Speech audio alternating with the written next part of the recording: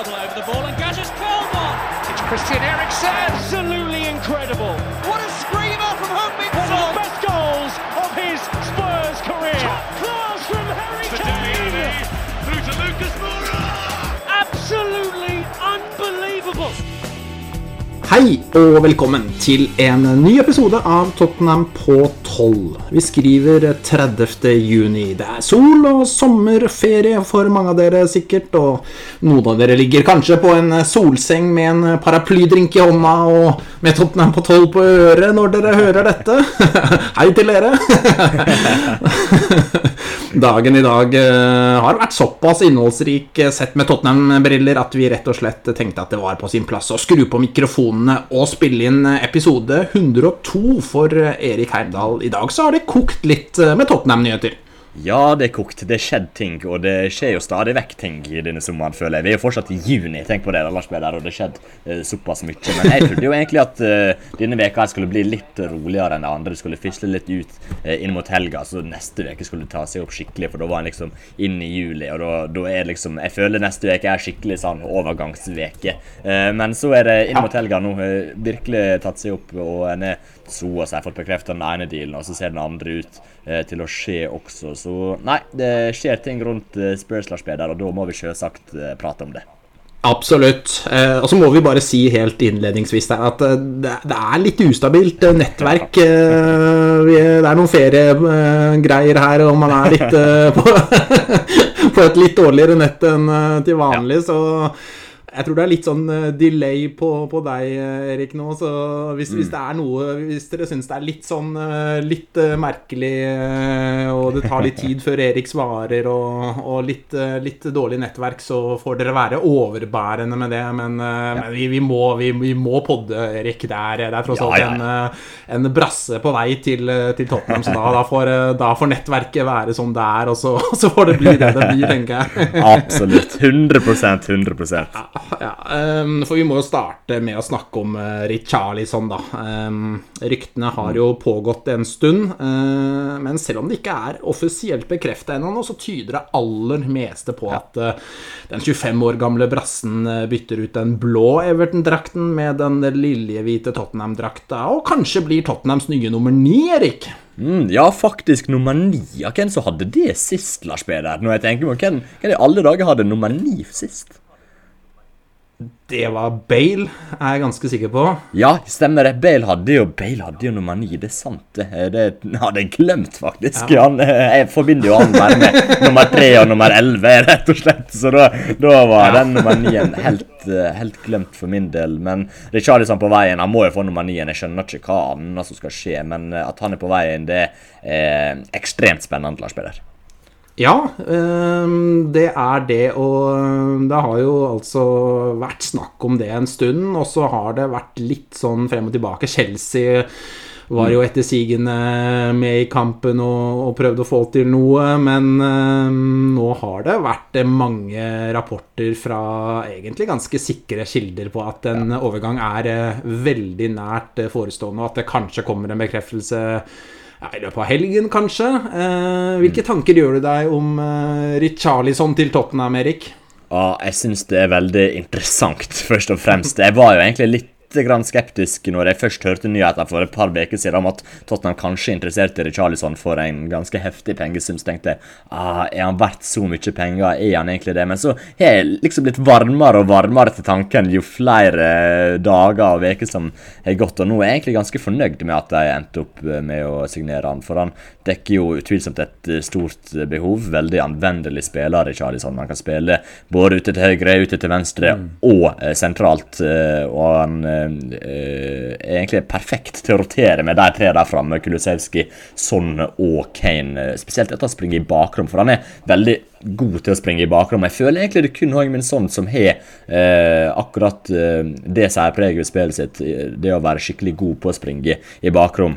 Kulusevski gjør det på en måte ikke helt, han gjør det av og til, men ikke sånn veldig mye. Han liker seg mye bedre i mellomrommet. Kane liker jo å droppe djupt. Lucas Moura liker heller ikke å gå på løp i bakrom. Så det at en får inn noen spillere som kan gå på løp i bakrom. Det føler jeg gjør at sånn kanskje fikk hvilt seg enda litt mer nå kommende sesong, og jeg tror det kommer til å hjelpe veldig. Så det jo selvsagt bedre skodd hvis det kommer skade på en av de tre der fremme. Så en utvilsomt mye bedre dekning i angrepsrekka, Lars Peder.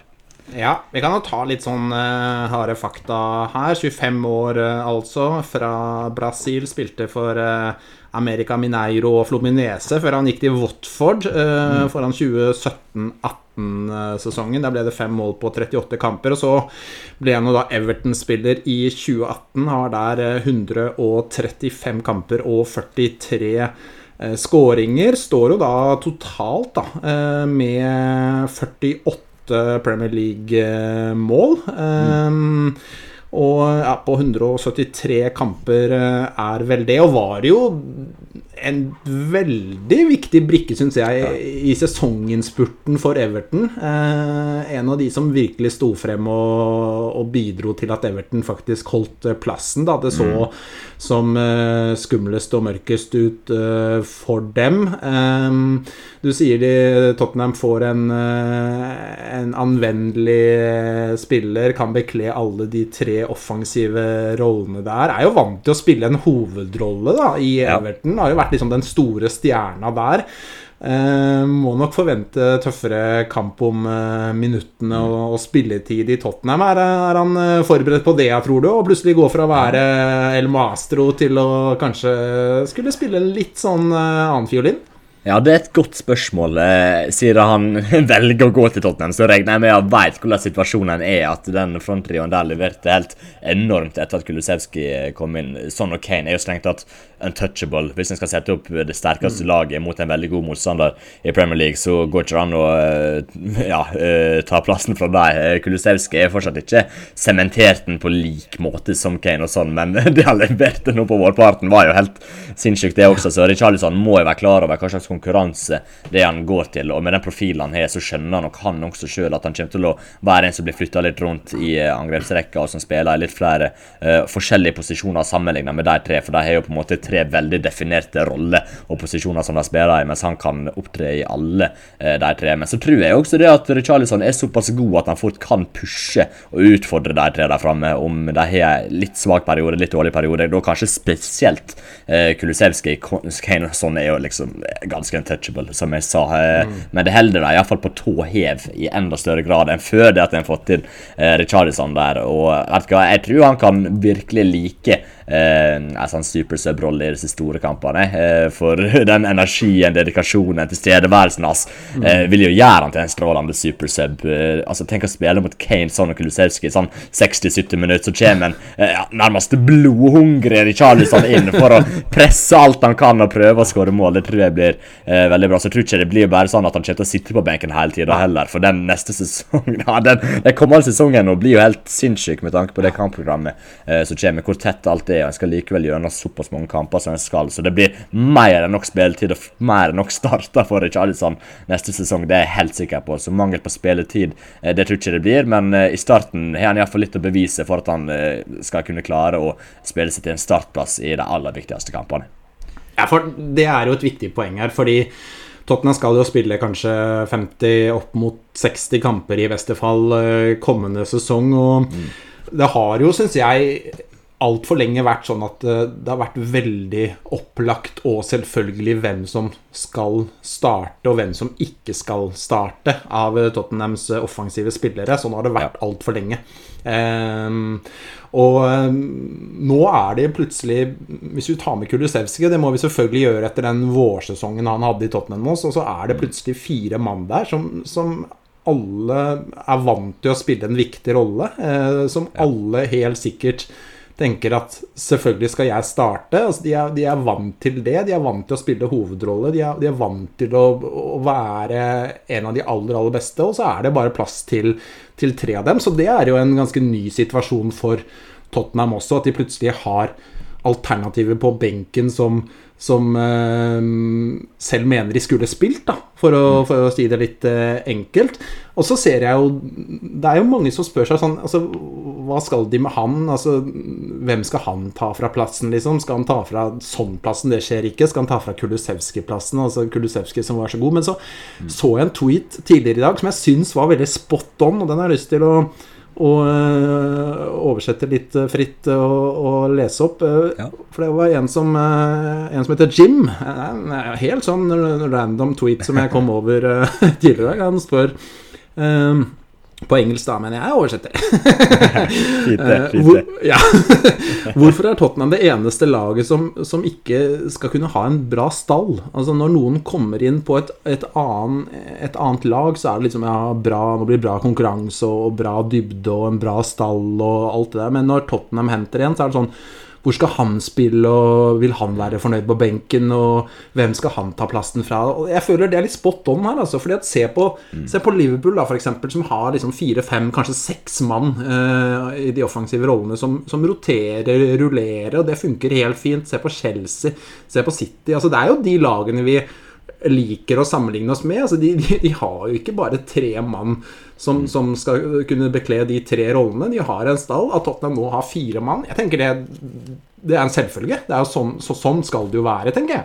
Ja, jeg kunne ikke vært mer enig, og skal en klare å ta det neste steget opp mot de lagene og konsekvent kunne levere mot toppen av Premier League, så jeg nødt til å ha den bredda som en fe med Richarlison nå. Det at en fe en såpass god spiller som kan være med å rotere i lag med deg der fremme, det helt nødvendig, og det et viktig poeng også, Lars Peder, for det ikke sånn at de på benken skal være liksom klare benkalternativ. Det skal være en sunn konkurranse mellom de spillerne der, og så skal den som gjør det best få spille til hver tid, og så roterer han ikke sagt ut ifra behov for kampform og fitness og alt det der, og som jeg var innom i stad, nå neste sesong så må en ha 4 veldig gode angrepsspillere i de 3 posisjonene der fremme. Det en helt pent nødt til om jeg skal klare å utfordre om noe som helst, så jeg synes det et godt poeng.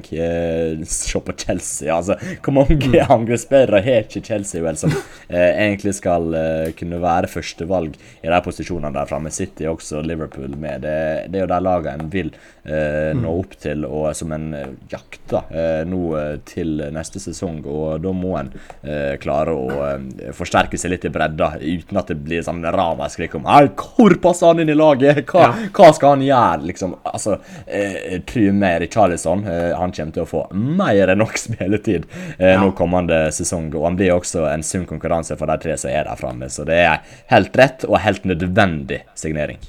Ja, for nå ser jeg Rafinha, jeg har linket til Chelsea og sånn, og altså, nå jeg ikke så dypt inne i, altså jeg får ikke opp så mye Chelsea-tweets i feeden min, men jeg har liksom ennå ikke sett noe sånn, hvor skal han spille, hvem skal han ta plassen fra i Chelsea, liksom, altså der det bare at de skal ha en stor tropp og tøff konkurranse, liksom, men så fort det Richarlison til Tottenham, så kommer det spørsmålet med en gang, og så det jo sånn da, at hvis du ser på de spissalternativene Tottenham har hatt da, altså ta Carlos Vinicius, du kan ta Llorente, altså da har du ok, du har liksom sånne klare nummer 2-alternativer da, klare nummer 2, altså som helt sikkert var både innforstått og egentlig ganske fornøyd med å sitte på benken, de visste at det var deres rolle, og så kunne de få noen kamper og sånt, det var klart definert,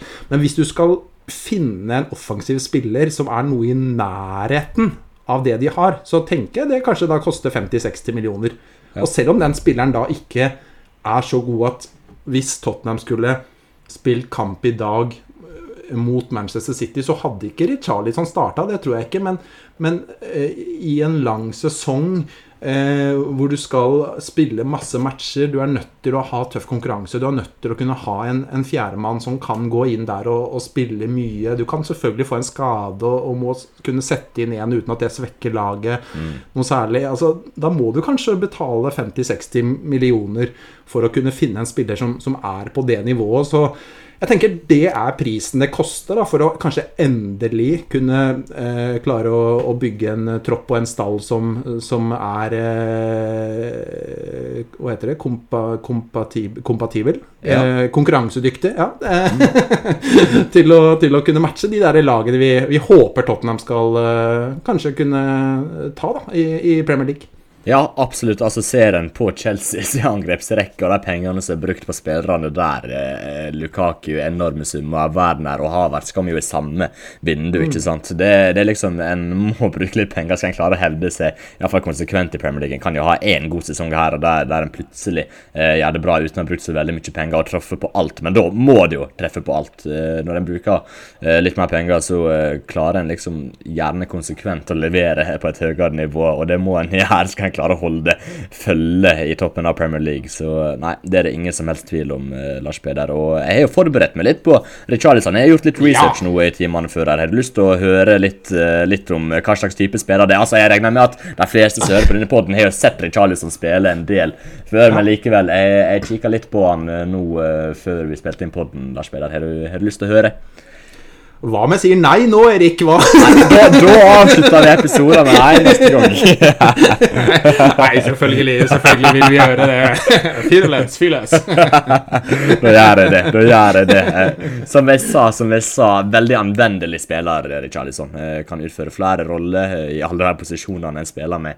En 3-4-3 der fremme kan han utføre, som jeg sa i stad også, såpass god at han fort kan pushe og utfordre de som spiller der fremme, da kanskje spesielt Kulusevski. Det ikke sant at han nødvendigvis blir satt på benken helt automatisk. Han kan være med å utfordre der fremme til å ha spilt for et ganske så svagt Everton-angrep og et Everton-lag som har vært i et eneste stort rot egentlig de siste sesongene, så han snittet på omtrent 10 mål per sesong i Premier League, kanskje litt over også faktisk, og at en stabil XG på rundt 10 mål også, så han bidrar bra med målpoeng. Og jeg så gjennom alle målene skåret i Premier League hittil i løpet av perioden sin i Premier League, og han er ganske så god nase for mål, altså han dukker liksom opp på rett plass til rett tid, leverer ikke like mange assists som han gjør mål, men 5 assists forrige sesong er jo fortsatt ganske decent det også, og han var jo der viktigste mann i å holde deg oppe fra nedrykk. Det synes jeg det er ingen som helst tvil om. Altså, Jordan Pickford spilte bra, han også, og Anthony Gordon var jo ganske bra, han med, men Richarlison, han laget de avgjørende målene, og viste skikkelig lederskap, vil jeg si, i å holde deg oppe, og det er jo styrke utvilsomt, og som sagt Everton sitt angrep har vært vanskelig å skinne i, så jeg blir ikke overrasket om Talas, selv om det sannsynligvis blir litt mindre spilletid i ligaen for han nå med Tottenham. Jeg blir ikke overrasket om de kanskje blir enda bedre faktisk, for han kommer i et mye mer funksjonelt og bedre lag der han får flere muligheter, og han spiller for en trener som er fryktelig god til å få det meste ut av angriperne sine, så jeg har store håp om at han kanskje kan eksplodere litt faktisk og bli en skikkelig god spiller. Så han er god foran mål, god til å komme seg til sjanser, en målskårer, en ganske god dribler også. Han er veldig god med venstrefoten, han er veldig tofotet. Han begynner å få ganske mange tofotet spillere i denne stallen nå, Lars Peder. Du er Son, du er Perisic, begge jeg tror vi kanskje er 2 mest tofotet spillerne en har i europeisk fotball. Nå får en Richarlison, han er ikke like tofotet som de 2 men han skårer. Ja, ikke sant, nettopp det også. Der med sånn Sanchez også, kanskje.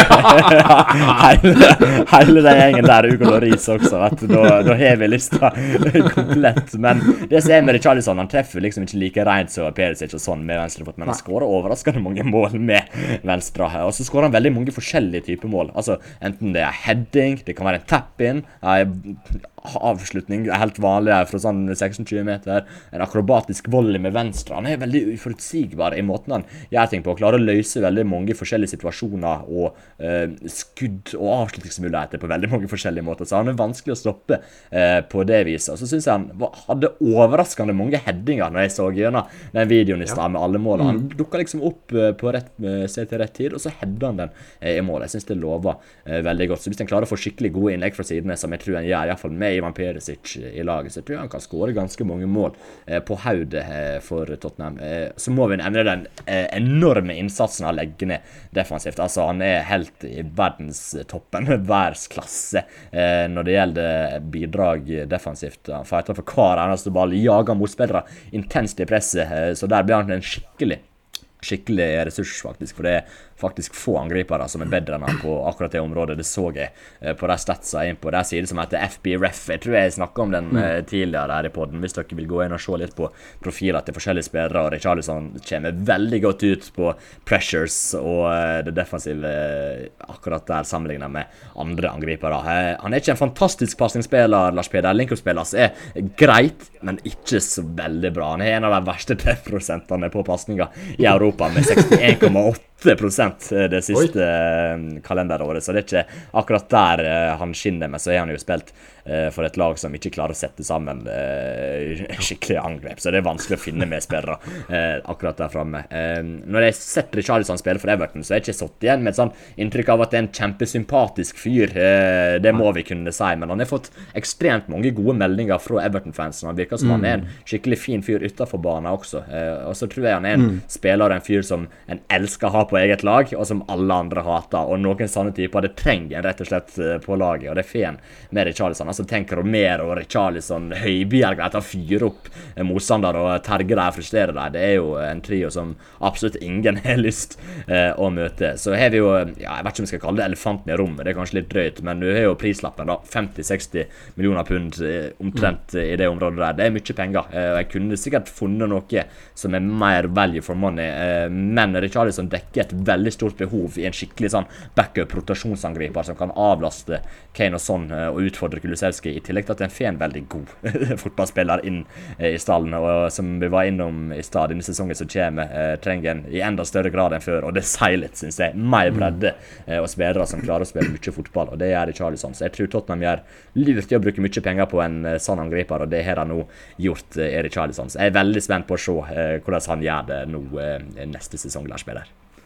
Ja, det var veldig bra, Erik. Du innom mye av det jeg hadde satt opp av punkter her, så mulig det blir litt sånn repetisjon på enkelte ting her, men nei, jeg kan jo si litt hvordan jeg oppfatter han, opplever han som spiller. Det blir sikkert litt av det samme, men jeg synes jo, altså Tottenham får jo her en pakke da, altså en skikkelig sånn kraftfull kruttønne av en fotballspiller med god fart, god hodestyrke, en spiller som kan bekle alle de 3 fremste posisjonene, en spiller som går inn I kamper med hud og hår min oppfatning, og hele seg som at dette som virkelig ser ut til å bety noe foran da.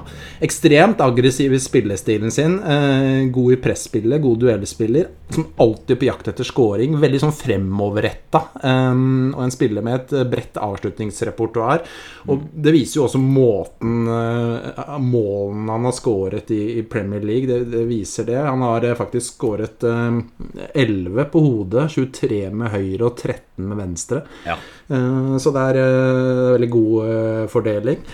Han kan true bakrom, han kan utfordre motstanders forsvar over lengre distanse med ball I beina, råsterk I lufta. Han jo bare I hermetegn 1,84 høy, men overraskende god I lufta likevel, veldig smart I boksen, god timing, god hodespiller altså.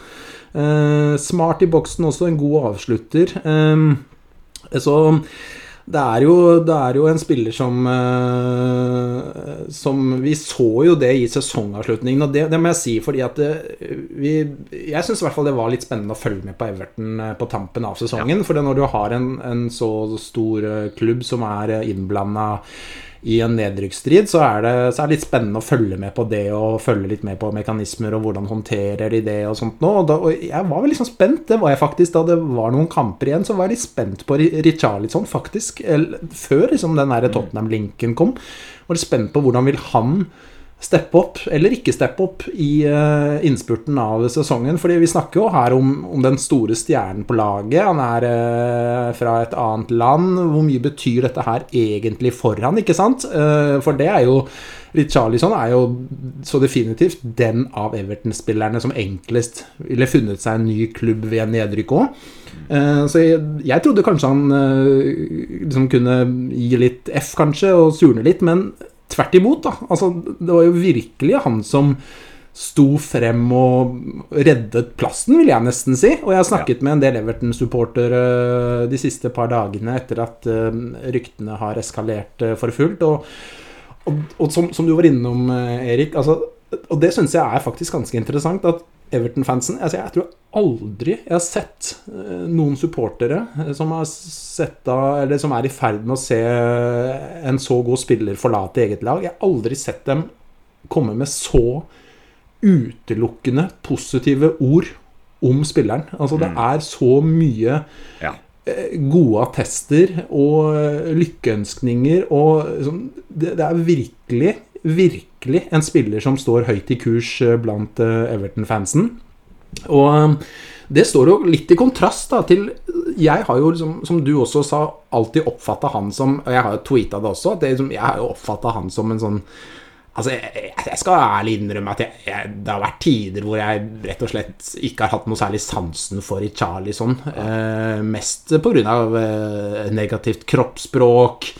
Han har sett sur ut. Jeg synes det har sett ut i perioder som han ikke synes det har vært noe gøy å spille fotball. Altså det ser ut som han har hatet å være ute på banen. Det, liksom sånn, det har vært et sånn drag over han som har vært sånn der utelukkende og negativ, synes jeg. Men den tilbakemeldingen Everton-supporterne gir på han så positiv at jeg tenker at det faktisk verdt å lytte litt til, altså, fordi at det de som har hatt han på en måte på sin side og fulgt han og heiet på han, og når han står så høyt i kurs hos dem, så det et veldig godt tegn da. Ellers så det også verdt, synes jeg, å ta med at rapportene sier at dette var en spiller Conte virkelig ville ha. Jeg har lest at dette var Contes førstevalg for sommeren. Altså det var den spilleren han ville ha mest av alle.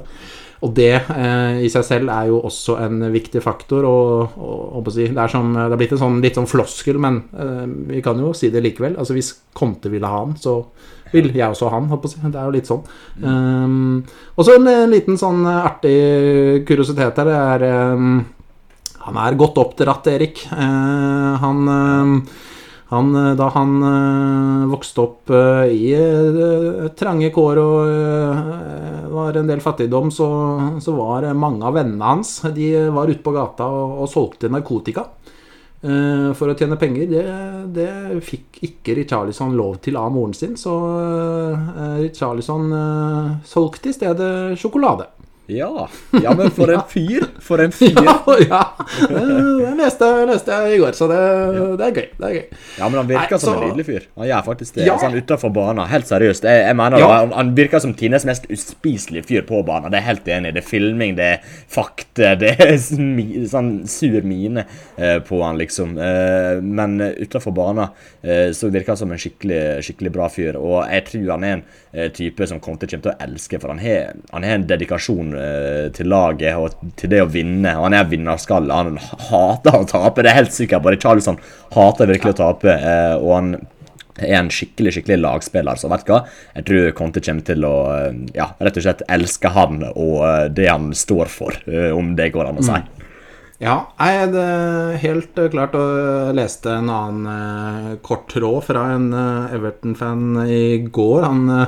Det også var en hyllest. Det var en tråd på fem tweeter, hvor han først skrøt av måten han stod opp for koronavirus-pasienter tidlig i Everton-karrieren sin. Han inviterte en ung supporter som hadde blitt mobbet på skolen til å være med på en Everton-trening.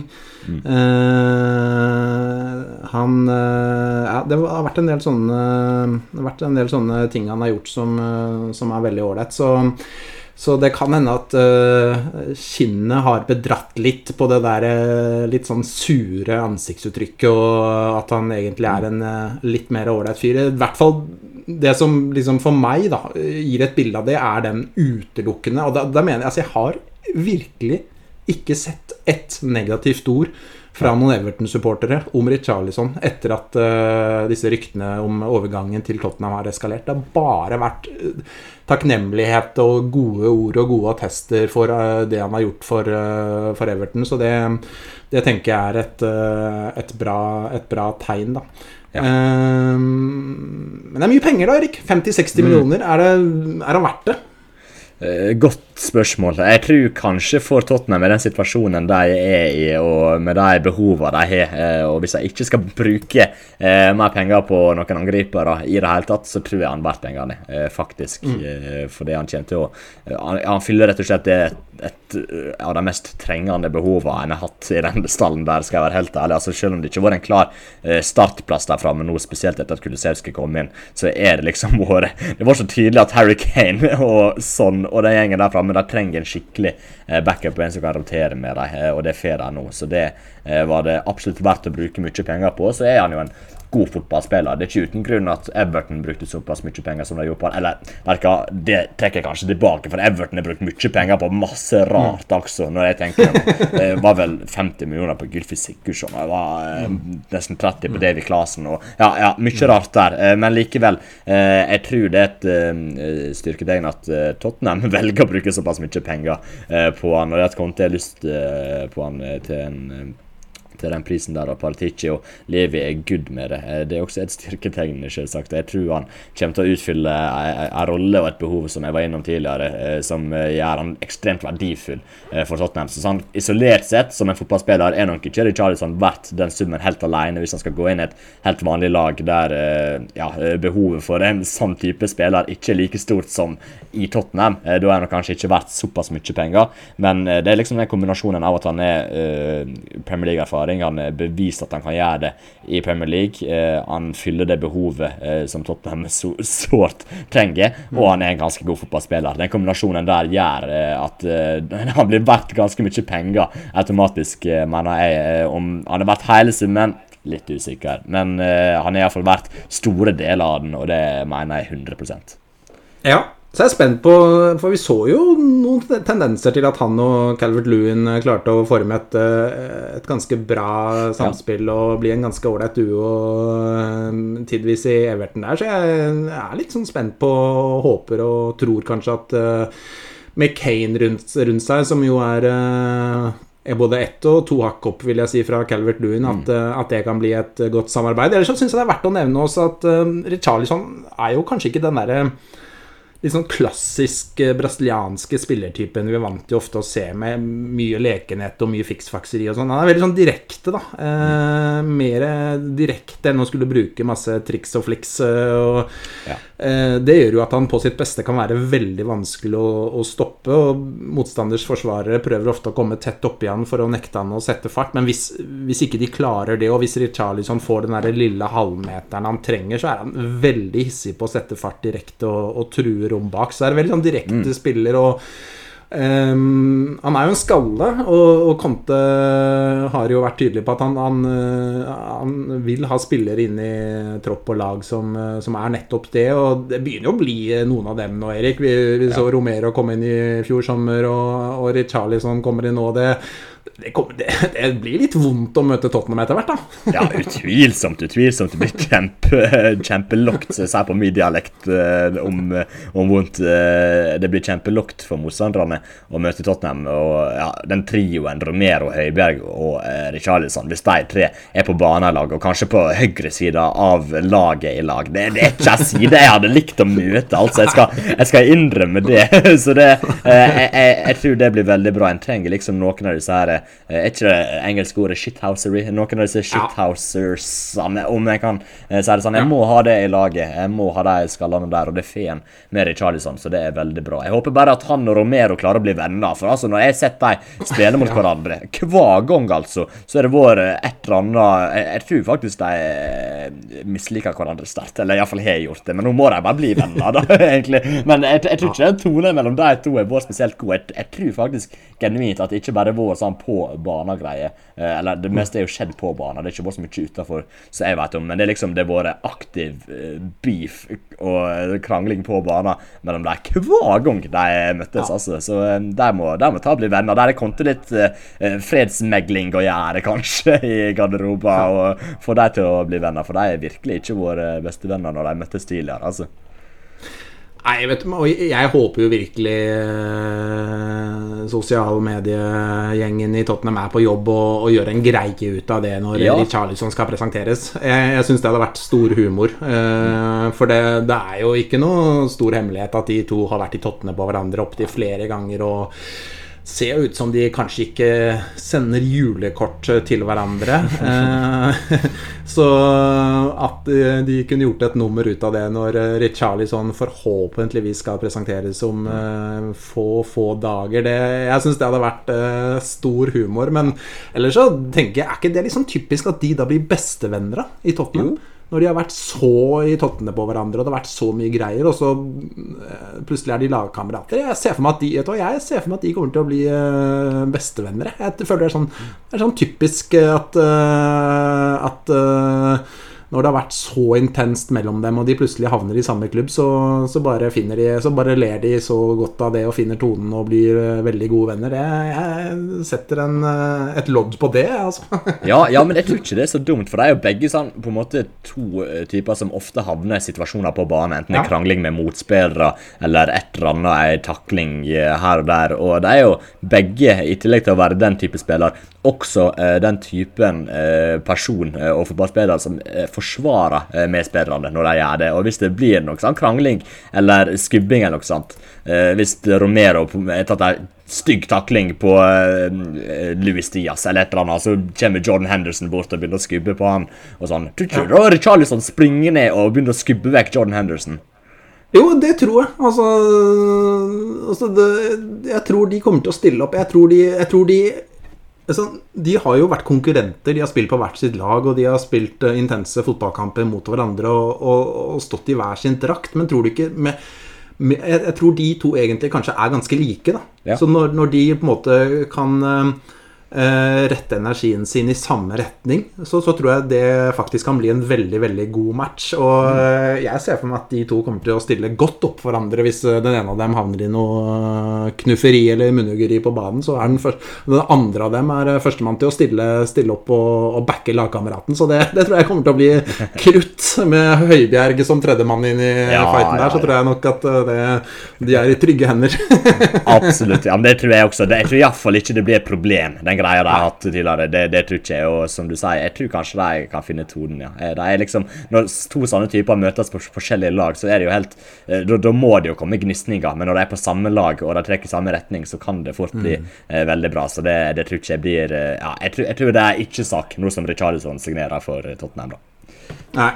Så blir det spennende å se da, hvis han går jo da som sagt fra å være store stjerne i Everton, den alle så etter, den som holdt lag oppe, den største profilen de hadde, må vi kunne si, til å nå måtte kjempe om spilletiden, så får vi håpe at han takler den overgangen, at han er tålmodig, og hvis det skulle bli en del benk fra start i høst, som det jo fort kan bli med den Kulusevski-våren vi hadde og Son og Kane, som jo tross alt er ganske sementert i dette laget, så får vi håpe at ikke det blir et problem. Jeg synes jo det i hvert fall vil være spennende å følge med på, og verdt å følge med på om den biten vil fungere for Richarlison, for han går jo nå inn i en ganske sånn ny tilværelse med dette klubbbyttet her, så det er jo et spørsmålstegn oppi det hele der, ikke?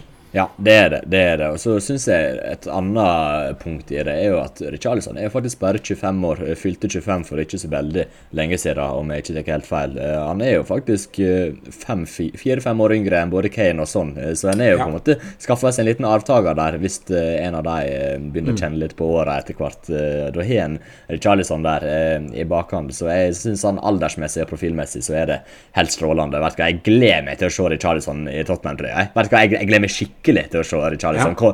Sikkert ikke fra start av i aller første kamp der, men hvis Tottenham, kanskje det er 1-1 i første serierunde der, og en trenger noen å putte inn på, Richarlison kommer inn, han kommer til å skåre den matchavgjørende skåringen. Jeg sier det her og nå, Lars Peder. Hvis det står 1-1, så kommer Richarlison inn og skårer den matchavgjørende skåringen. Det er faktisk 99% sikker på. Da får vi den der feiringen med en sånn gammel mann. Ja, du vet den, hvor han går som en gammel mann med stokk. Ja, og så har han den duefeiringen også. Har du sett den, Lars Peder? Han er noen varianter som er ganske artige, så jeg gleder meg til å se. Han og Son må jo finne på noen varianter i lag, tenker jeg da. Jeg tror der vil det bli noe sånn her. Husker du Dele Alli og Hong Min Son hadde mye sånn her handshake-greier, og det var jo innøvde greier, vet du. Jeg tror Richarlison, og det kommer til å ta det til et nytt nivå. Jeg tror det blir mye bra feiringer. Det kommer til å ta seg ganske kraftig opp, tror jeg, med Richarlison. Tipper han driver og øver inn noen nye greier as we speak. Så det Jeg gleder meg stort til å se Richarlison feire for Tottenham. Det blir bra, altså. Ja, det blir det. Altså, vi skal avslutte med Richarlison for denne gang. Vi kommer til å snakke mye om han i episodene fremover hvis han kommer. Men altså jeg tenker i hvert fall at nei, Tottenham får ikke inn en verdens beste spiss her. Det gjør de ikke, men han har spennende kvaliteter. Han har vist i Everton at han kan produsere, også for et Everton som har kjempet i helt motsatt ende av tabellen i forhold til Tottenham. Og så tenker jeg også at hvis det er en som kan få, altså det bor definitivt noe spennende hos Richarlison. Altså det skal vi ikke lure på. Nei, han er på ingen måte den perfekte han er på ingen måte en perfekt, komplett fotballspiller. Det tenker jeg jo absolutt ikke at han er, men han har kvaliteter som jeg tror at hvis Conte får det beste ut av Richarlisons styrker og får brukt Richarlison på best mulig vis, utnyttet hans kvaliteter, kamuflert hans svakheter, så tror jeg for Tottenham så tror jeg dette kan være en spiller som absolutt kan bidra, og som i løpet av en lang sesong med veldig mange kamper kan komme inn og gjøre en viktig jobb for Tottenham. Ja, utvilsomt. Jeg tror han kommer til å bli veldig verdifull nå neste sesong, Lars Peder. Jeg synes det her skal ingen tvil om at han kommer til å bli en viktig spiller nå neste sesong. Jeg tror han kommer til å levere også. Vi vet jo hva han har fått til Everton, han har fått det til i Premier League før, og for et markant dårligere lag enn det Tottenham skal være neste sesong, så han kommer til å spille under ganske mye bedre arbeidsforhold, og sikkert litt annen kampbilde, så det kan jo være en tilpassing sånn sett, men likevel han kommer til å få flere sjanser å spille med bedre medspillere, så jeg tror det kommer til å gjøre at en får en god del mer ut av Richarlison, og da begynner vi å snakke noe veldig spennende, for begynner å levere mer enn det han gjorde for Everton, så har han plutselig en veldig produktiv og god spiller, altså. Absolutt. Det er 2 spillere til som linkes ganske kraftig til Tottenham nå. Clement Langley, som Erik Heimdal ville sagt. Og Jed Spence. Jeg tenkte vi skulle i denne episoden ta for oss en av dem, Erik, og så kan vi la Jed Spence være litt på hold. Han har vi snakket litt om tidligere også. Han kan vi la ligge litt til vi vet noe mer der. Men jeg tenker at Clement Langley holdt jeg på å si, Langley er kanskje den av de 2 som er minst kjent for mange av lytterne, så vi kunne kanskje benytte muligheten til å gjøre folk litt mer kjent med han, fordi det er jo mye snakk om nå i hvert fall at han er veldig nært forestående en overgang til Tottenham. Det snakkes vel om et lån på et år i første omgang der, at det kan egentlig kanskje komme til å skje allerede i helgen. 27 år gammel er han, fransk, har en fortid i Sevilla, Barcelona, kom til Barcelona i 2018. Kan ikke du rett og slett regne med at du har forberedt en liten beskrivelse av han som fotballspiller også, så kan ikke du bare hoppe ut i det og starte med det, kanskje? Det kan jeg gjøre, Lars Peder. Langley, Clement Langley. Vi prøver den i hvert fall, men jeg synes det er vanskelig å si hva en får med Clement Langley. Selve avtalen gjør jo at det er ganske risikofritt, altså det er et ettårslån, så betaler jeg selvsagt lønn, og kanskje en loan fee også, jeg vet ikke det, men jeg betaler i hvert fall lønn hans regner Brunei med. Og ja, hva slags spiller, hva slags kvalitet du får fra han, akkurat der er det gambling. Avtalen nok så risikofri, men hva slags spiller du får, der er det litt sånn fritt vilt for deg. For oppsida, den er stor. Den er faktisk veldig stor. Han var strålende i Sevilla, spesielt den siste sesongen før han stakk til Barcelona i 17-18 der, var han veldig, veldig god for Sevilla. Men nedsida, oppsida er stor, men nedsida er minst like stor, for han er vår ganske så elendig og grusom. Jeg føler kanskje ikke det å overdrive en gang å bruke de ordene i Barcelona. Men altså et lån i en sesong og en opsjon på kjøp på 6 millioner euro er jo en kjempedeal egentlig for noen som kan få det til å fungere ganske bra, så er det jo Conte. Og klarer han å få det beste ut av Langley, så har han plutselig en veldig, veldig spennende spiller. Så det kan være en genistrek eller helt vekkkassa. Det er vanskelig å vite. Men Langley som type spiller, han er jo en midtstopper. Kan spille både, hvis du teker den trebackslinja til grunn som Tottenham kommer til å spille med nå neste sesong, så kan han spille både sentralt og til venstre, kan utføre begge de rollene der. Til venstre i den treeren, så må han jo være veldig god til å føre med seg ballen ut av forsvaret, mens sentralt må han ha en veldig god passningsfot, både på korte passninger, på langpassninger og forskjellige typer passninger, og han må ha et bra overblikk. Og begge de tingene føler jeg Langley har på plass, så han kan bekle begge de posisjonene og begge de rollene ganske bra. Han er faktisk på topp 1% av midtstoppere når det kommer til både progressive passninger og progressive carries, som er faktisk ekstremt bra. Så han er veldig god til å finne med spillere med linjebrytende passninger, veldig godt overblikk, og så klarer han å ta med seg ballen ut av forsvar på en veldig god måte. Og når han har dagen og er god og er i flytsona og har selvtillit, så er han en veldig sånn smooth og elegant midtstopper med ballen i beina. Faktisk skikkelig sånn elegant å se på. Han er et sånn steg som er veldig fint og en god ballkontroll, og han er skikkelig god i passningsspillet når han er on it. Så klarer Conte å gjøre at selvtilliten hans kommer tilbake, så tror jeg han fort vil se en veldig sånn estetisk tilfredsstillende midtstopper i Tottenham mitt forsvaret. Han var veldig god og ganske solid da han var i Sevilla, som sagt, men i Barcelona siden 2018, det er jo 4 år nå han har vært i den klubben. Det har vært så masse rare ting med Langley i Barcelona. Ekstremt merkelig valg med ballen, ofte røde kort, selvmål, lager straffe, sånn tabbe generelt. Det har vært så mange av dem. Jeg vet ikke helt hvor jeg skal starte egentlig, men det har vært ekstremt mange av dem. Så skal han være et nyttig del av dette Tottenham-laget, så må de greiene der vekk. Det er liksom non-negotiable. Det er udiskutabelt. Så kan en si det at trebackslinje kan være med på å maskere feiler og manglene som forsvarere har. Så akkurat det taler for at dette her kan bli ganske bra, men han er nødt til å lyke vekk noen av disse feilene, for det har vært mange, og det har vært grove også. Langley mangler litt fysisk, føler jeg også, kan tape kroppsdueller mot fysisk sterke spisser. Ikke sånn fryktelig god i lufta. Denne sesongen har vunnet bare 39% av duellene sine i lufta. Det er ganske grusomt, men samtidig har det vært veldig få minutter, så sample sizen er ganske liten, og det har vært ganske mye bedre akkurat de tallene i tidligere sesonger, men han er helt pent nødt til å finne tilbake til de tallene vi tidligere, for å levere han det han har gjort nå de 2 siste sesongene, kanskje spesielt, så er det er ganske så dårlig.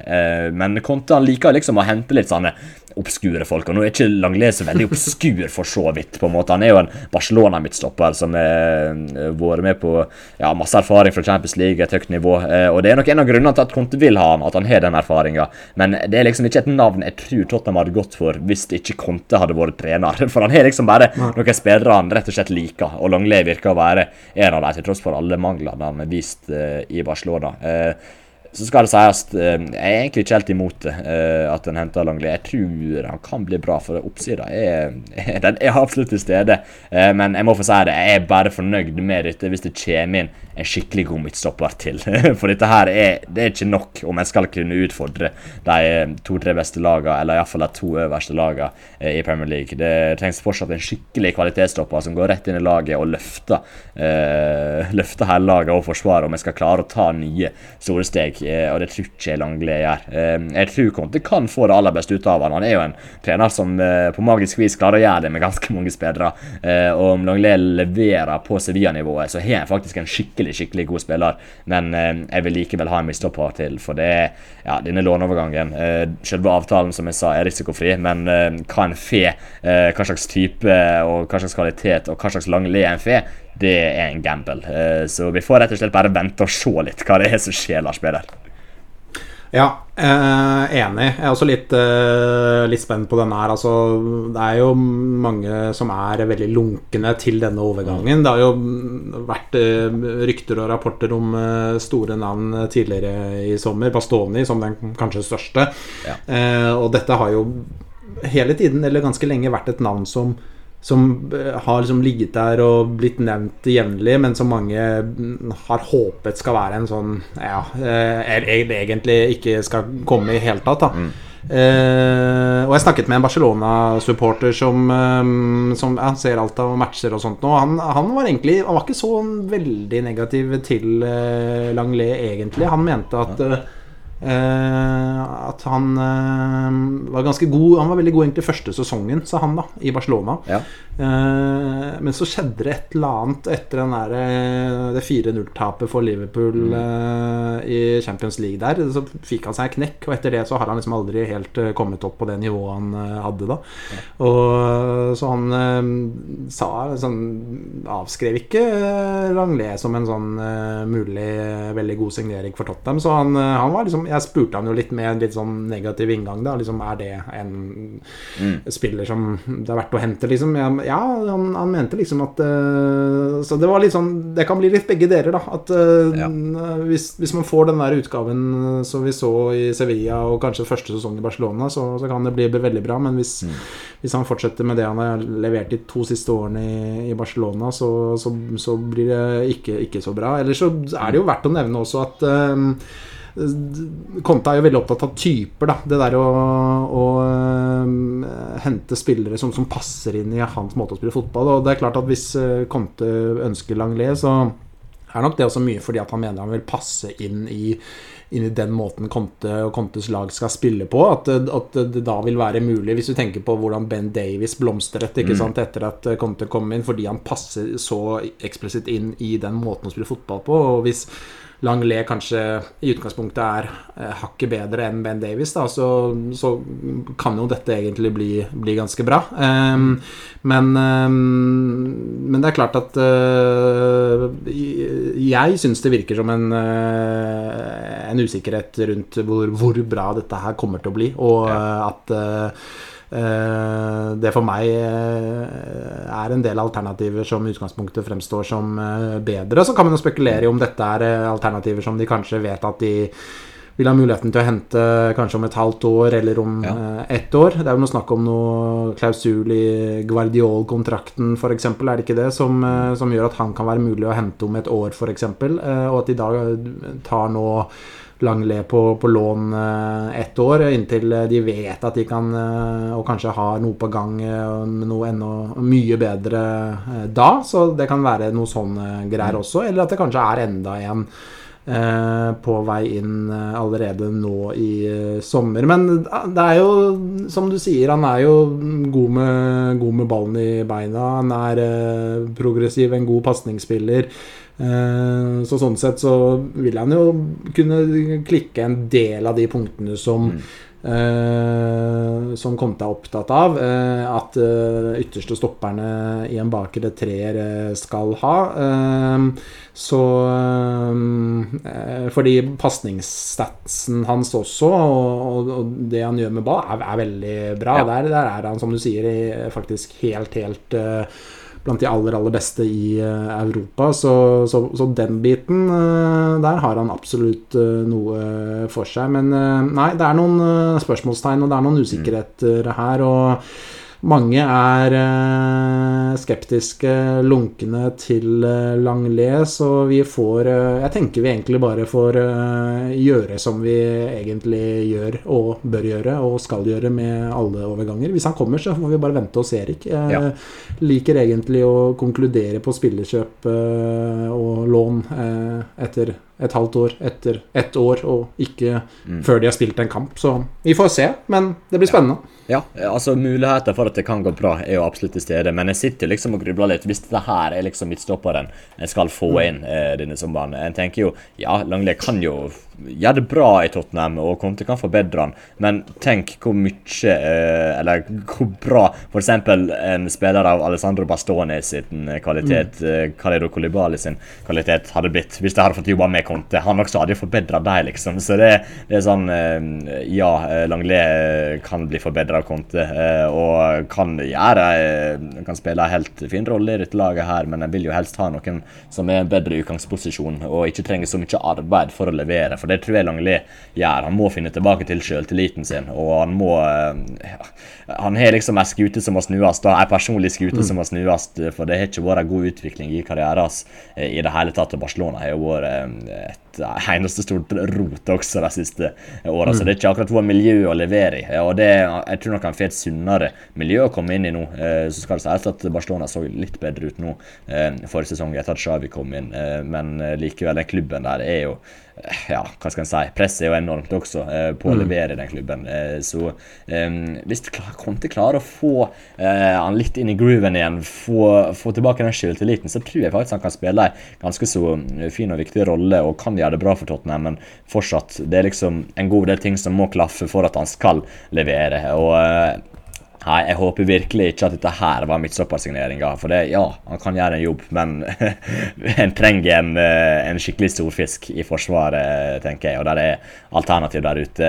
Ja, nå er det noen hinder, virker det som, på Bastoni, på Guardiol denne sommeren her, men der er alternativ der ute som en virkelig kan punge litt ut for, men som en return on investment på, for å si det sånn, som jeg håper de gjør. Men altså, som du sier, spiller, vi får bare vente og se. Langley kan slå til han, altså, for det han var fryktelig god i Sevilla den siste sesongen, i alle fall husker jeg. Han har noen ferdigheter som kan være veldig fine å ha i laget, så vi får rett og slett bare se. Og så er det jo ganske, ja, en betaler sikkert litt penger til Barcelona, betaler litt lønn for lånet, men likevel det er et lån. Det er rimelig risikofritt, altså. En ender ikke opp med å sitte med han på en 4-årskontrakt, og så er han en spiller som virkelig ikke leverer så lenge. En slipper det, og hvis han blir en hit, så har han jo en klausul på, ja, det ryktes at det er en kjøpsklausul på 6 millioner euro, så hvis det blir en hit, så er det bare han for så vidt, hvis det stemmer da, selvsagt. Så nei, jeg synes det var godt sagt, Lars Peder, vi får bare vente og se. Ja, og så er det jo litt sånn at med han inn så har de jo uansett ganske bra dekning på stoppeposisjon, og så kan det jo da hende at det dukker opp noe. Så hvis han nå var tilgjengelig nå, var mulig å hente nå på en relativt billig avtale da, så var det kanskje en mulighet de ønsket å benytte, og dermed uansett sikre at den dekningen på stoppeplass er god nok. Og så kan det jo godt hende at de jobber med å få inn en stopper til. Jeg blir jo ikke veldig overrasket hvis de gjør det, at det kan komme inn en storfisk, en dyr spiller, en etablert, veldig, veldig god midtstopper senere i sommer. Men ok, da kan de heller slippe, la oss si Sanchez, Rodon eller noe sånt, Tanganga kanskje. For de har jo, så jeg føler at det kan hende at det er litt sånn sikkerhetsnett også i det å hente han nå. Så kan det også komme noe mer senere i sommer, så jeg er ikke så sikker på at dette er den siste stopperen som kommer til Tottenham i sommer, men det kan hende at de syns at dette her var et sikkerhetsnett for å sikre at dekningen er god nok i tilfelle de ikke skulle klare å få tak i en storfisk til da. Nei, er det noe mer du vil tilføye om Langley, Erik? Eller så kan vi snakke mer om han når han eventuelt blir klar også, men har du noe mer på hjertet om han? Nei, egentlig ikke, for jeg fikk tømt meg ganske godt der, så får vi se om han dukker opp i noen treningskamper etter hvert, så får vi prate litt om hvordan det går, men jeg er veldig spent på hva slags Langley en fe. Jeg tror jeg bare kan avslutte med det, jeg er utrolig spent på hva det er slags spiller vi fe her.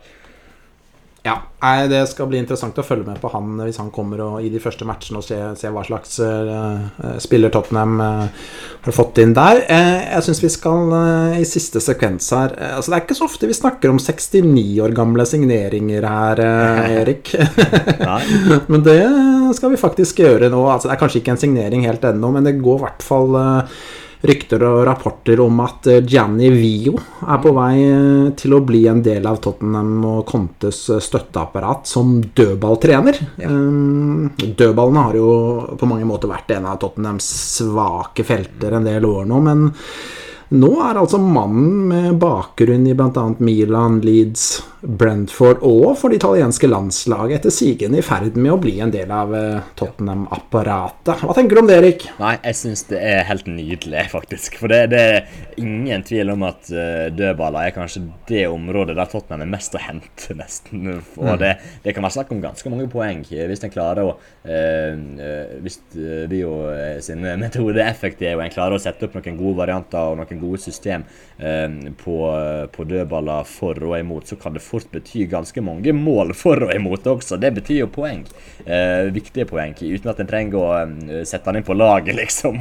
Så kan en likevel få noen poeng. Nei, det får vi ikke håpe. Nei, jeg tror ikke vi skal sette inn en nesten 70 år gammel type på laget, men vet du hva, han kan bli en veldig, veldig viktig del av dette laget her, faktisk. Jeg tror det kan hjelpe mye, og det kan jo strengt tatt bare bli bedre sammenlignet med hvordan det var tidligere, for det er et område med stort potensial for forbedring, og Athletic hadde jo en sak om dødballmål, i hvert fall en graf så jeg på Twitter, og Tottenham var godt inne på nedre halvdel med mål for på dødballmål for der, altså med 9 skåringer. Man City hadde flest med 22 stykk, så det er klart det er et stort gap en kan tette opp der, for det definitivt et område en kan bli bedre på. Så en slopp inn en del dødballmål imot etter 2-3-tap mot United i mars, så sa Antonio Conte "We are conceding a lot of goals from set pieces", og det var en periode sånn i februar-mars der liksom alle innlegg, alle dødballer var alltid farlige, liksom. Så det utvilsomt noe de kan jobbe med. Det er stort potensial, både offensivt og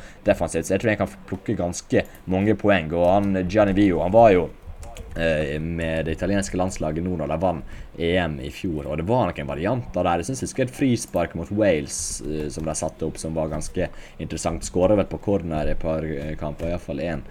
Så jeg tror dette her blir veldig bra, og jeg gleder meg til å se hva slags varianter jeg kan få. Man kan få noen interessante varianter, og kanskje vi jo har noen spillerønsker også. Nå tror ikke han kommer til å overstyre Conte, for å si det sånn når det gjelder spillerønsker, men kanskje han vet om en dødballspesialist, eller har liksom noen preferanser der, og kanskje den spiller Conte liker, så henter han inn en som er skikkelig god på dødball, eller så finner jeg bare ut noen fikse varianter hvis jeg ikke ser at det er noen gode nok dødballtakere i stallen, eller i hvert fall frisparkskyttere fra 25 meter og inn. Vi vet jo hvordan det er gått de siste årene med Harry Kane som hovedrolle der. Så jeg er veldig spent på dette lagspillet. Jeg gleder meg til å se hvordan dødballene for og imot med Tottenham blir endret som følge av dette her, og jeg tror det kommer til å være til stor nytte, rett og slett. Så jeg synes det er helt supert, det. Ja, jeg er enig. Jeg får liksom vann i munnviken da.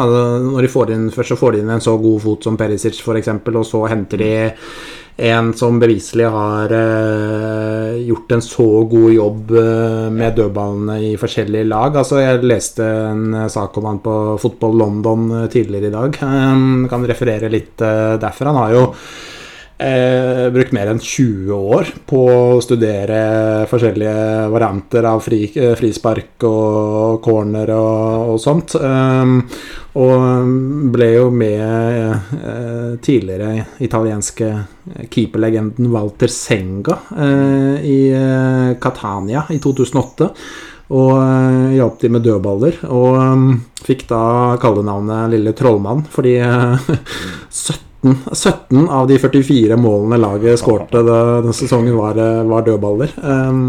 Og så leser jeg leser den artikkelen, jeg skjønner ikke om det står da i hvert fall at han har da etter rapportene designet altså om det er trykkfeil eller nei, altså det er sikkert ikke det, men altså, etter rapportene så har han designet 4830 forskjellige dødballtrekk. Ja, det er et par det. Herregud, 4800, ja. Det fikk jo Roberto Mancini tilgang til da han var Italias landslagssjef, så hvordan går det an å lage 4830 dødballtrekk liksom? Jeg klarer liksom å hoste opp en 4-5 varianter i hodet, men ja, men der er mange varianter som er ganske like, men som likevel er små forskjeller. Det er sikkert noe med det å gjøre, men likevel da, 4800, altså da har du litt å ta av, da har du valgmulighet, og du kan sikkert spesialisere deg til hva spillere du er på banen også, men nei, det antallet der jo helt sinnssykt å spille. Ja, jeg ser for meg hvis jeg skulle liksom nå på stående fot kommet med 4830 varianter, så liksom når jeg kommet på variant liksom 70-80, så hadde jeg begynt med veldig kreative ting. Det er liksom at da skal baker som han stuper kråke, og ta en 360, så en push-up før han stuper inn på første stolpe. Det blir nummer 81, og så 82 er at han skal stupe kråke, ta en push-up og stikke inn på nærmeste stolpe. Ja, men det ender nesten opp på det stadiet der til slutt. Det er sånn, slå en langpasning bak til Loris, som slår den tilbake til dødballen, som slår inn. Og, nei, vet du hva? Jeg skulle gjerne likt å sette den notatet, altså. Det hadde vært til stor glede. Ja, da har vi gitt ut en bok faktisk som heter That Extra 30%. De ekstra 30%. Så hvis den boken finnes, og han kommer, så skal jeg jaggu gå ned på biblioteket og se om de har den i hylla. Det skal jeg anskaffe meg hvis jeg klarer å finne den. Det mener jeg. Det skal jeg gjøre. Ellers så har han visst veldig opptatt av å liksom se på de individuelle kvalitetene til spilleren i troppen når han skal liksom, tilpasse dødballtrekk og frispark og sånt noe. Så han er veldig opptatt av å se hvilke kvaliteter har de spillerne i troppen, og hvordan kan man liksom få det beste ut av de kvalitetene som finnes da, når han skal designe gode dødballvarianter og frisparktrekk og sånt noe. Så det er liksom, altså, jeg tenker jo det er lett å sitte og liksom le litt og sånn, men altså, det er jo et fagfelt dette også, selvfølgelig er det. Jeg tenker på Liverpool som hentet inn en innkasttrener liksom. Man kan sitte og flire litt av det, men jeg tenker altså, fotballen har blitt så ekstremt altså den har blitt så spisset, og det er så nede på detaljnivå at hvis du kan hente et halvt prosent her og et halvt prosent der da, så er det kanskje akkurat det som er forskjellen på å vinne en titel og ikke vinne en titel, eller altså det er jo sånn det har blitt. Så jeg husker første gang jeg leste at Liverpool har fått en innkasttrener liksom, så det første jeg tenkte var liksom at skal man lære dem å ha begge beina i bakken når de kaster liksom, er det på det nivået, men så jeg liksom litt og det er utrolig mye man kan hente her og der og her og der i fotballen, og hvis de kan få inn en som kan løfte dødballene til Tottenham, og der er det virkelig mye å hente, altså der er det mye å hente, altså der kan vi snakke om ikke bare et halvt prosent her og der, men der kan vi snakke Tottenham har skåret alt for få mål på dødball, og ser vi på frisparkskåringer og ja, så der kan de virkelig ta et stort steg hvis de kan forbedre den biten der, så nei, det er interessant. Jeg elsker folk som har litt sånn spisskompetanse på litt sånn smale felter. Folk som kan veldig mye om veldig sånn små felter, det synes jeg er utrolig fascinerende. Så jeg hyller denne mannen hvis han kommer til Tottenham, og jeg lover at han skal få han skal få sin omtale i Tottenham på 12, og han skal vi absolutt følge, Erik. ja, men det blir på sin plass hvis de klarer å levere på dødballene nå kommende sesong. Og det er sånn, jeg tenker jo på hvor mye value for money det egentlig er å ansette en sånn dødballtrener. Altså, det er jo mye snakket om at Tottenham er 150 millioner pund de kan bruke den summen, 200 millioner pund, altså de summene der da bruker en bitte liten brøkdel av det på å hente inn en skikkelig spesialist på dødballene, et område Tottenham er slitt enormt på, og da bare forbedre det området mye mer.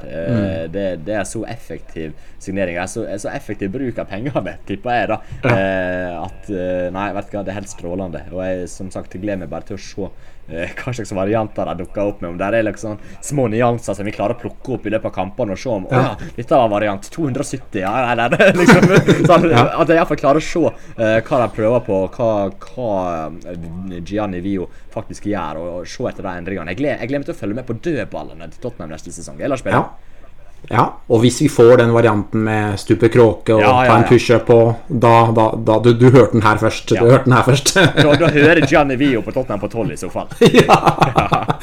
Kanskje han nå oppe i 24.831 varianter nå, kanskje. Jeg tror han notatklokka fremme, altså. men det riktig det du sier, altså. Hvis vi tar liksom Richarlison, som de har brukt 500-600 millioner kroner på nå, eller bruker det på nå, ikke sant? Hvis de kan, du sier en dødballtrener, ikke sant?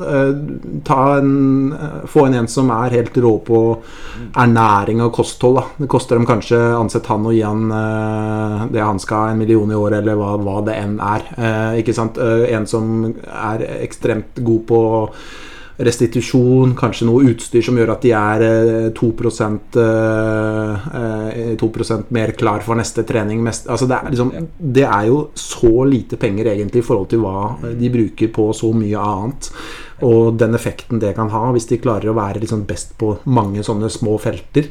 Så I det store løp, I den fotballen vi ser nå hvor det så små marginer og man nødt til å spisse og ta tak I de bitte små tingene for å ende opp med det aller beste produktet, så har jeg veldig troa på det. Så nei, jeg utelukkende positiv til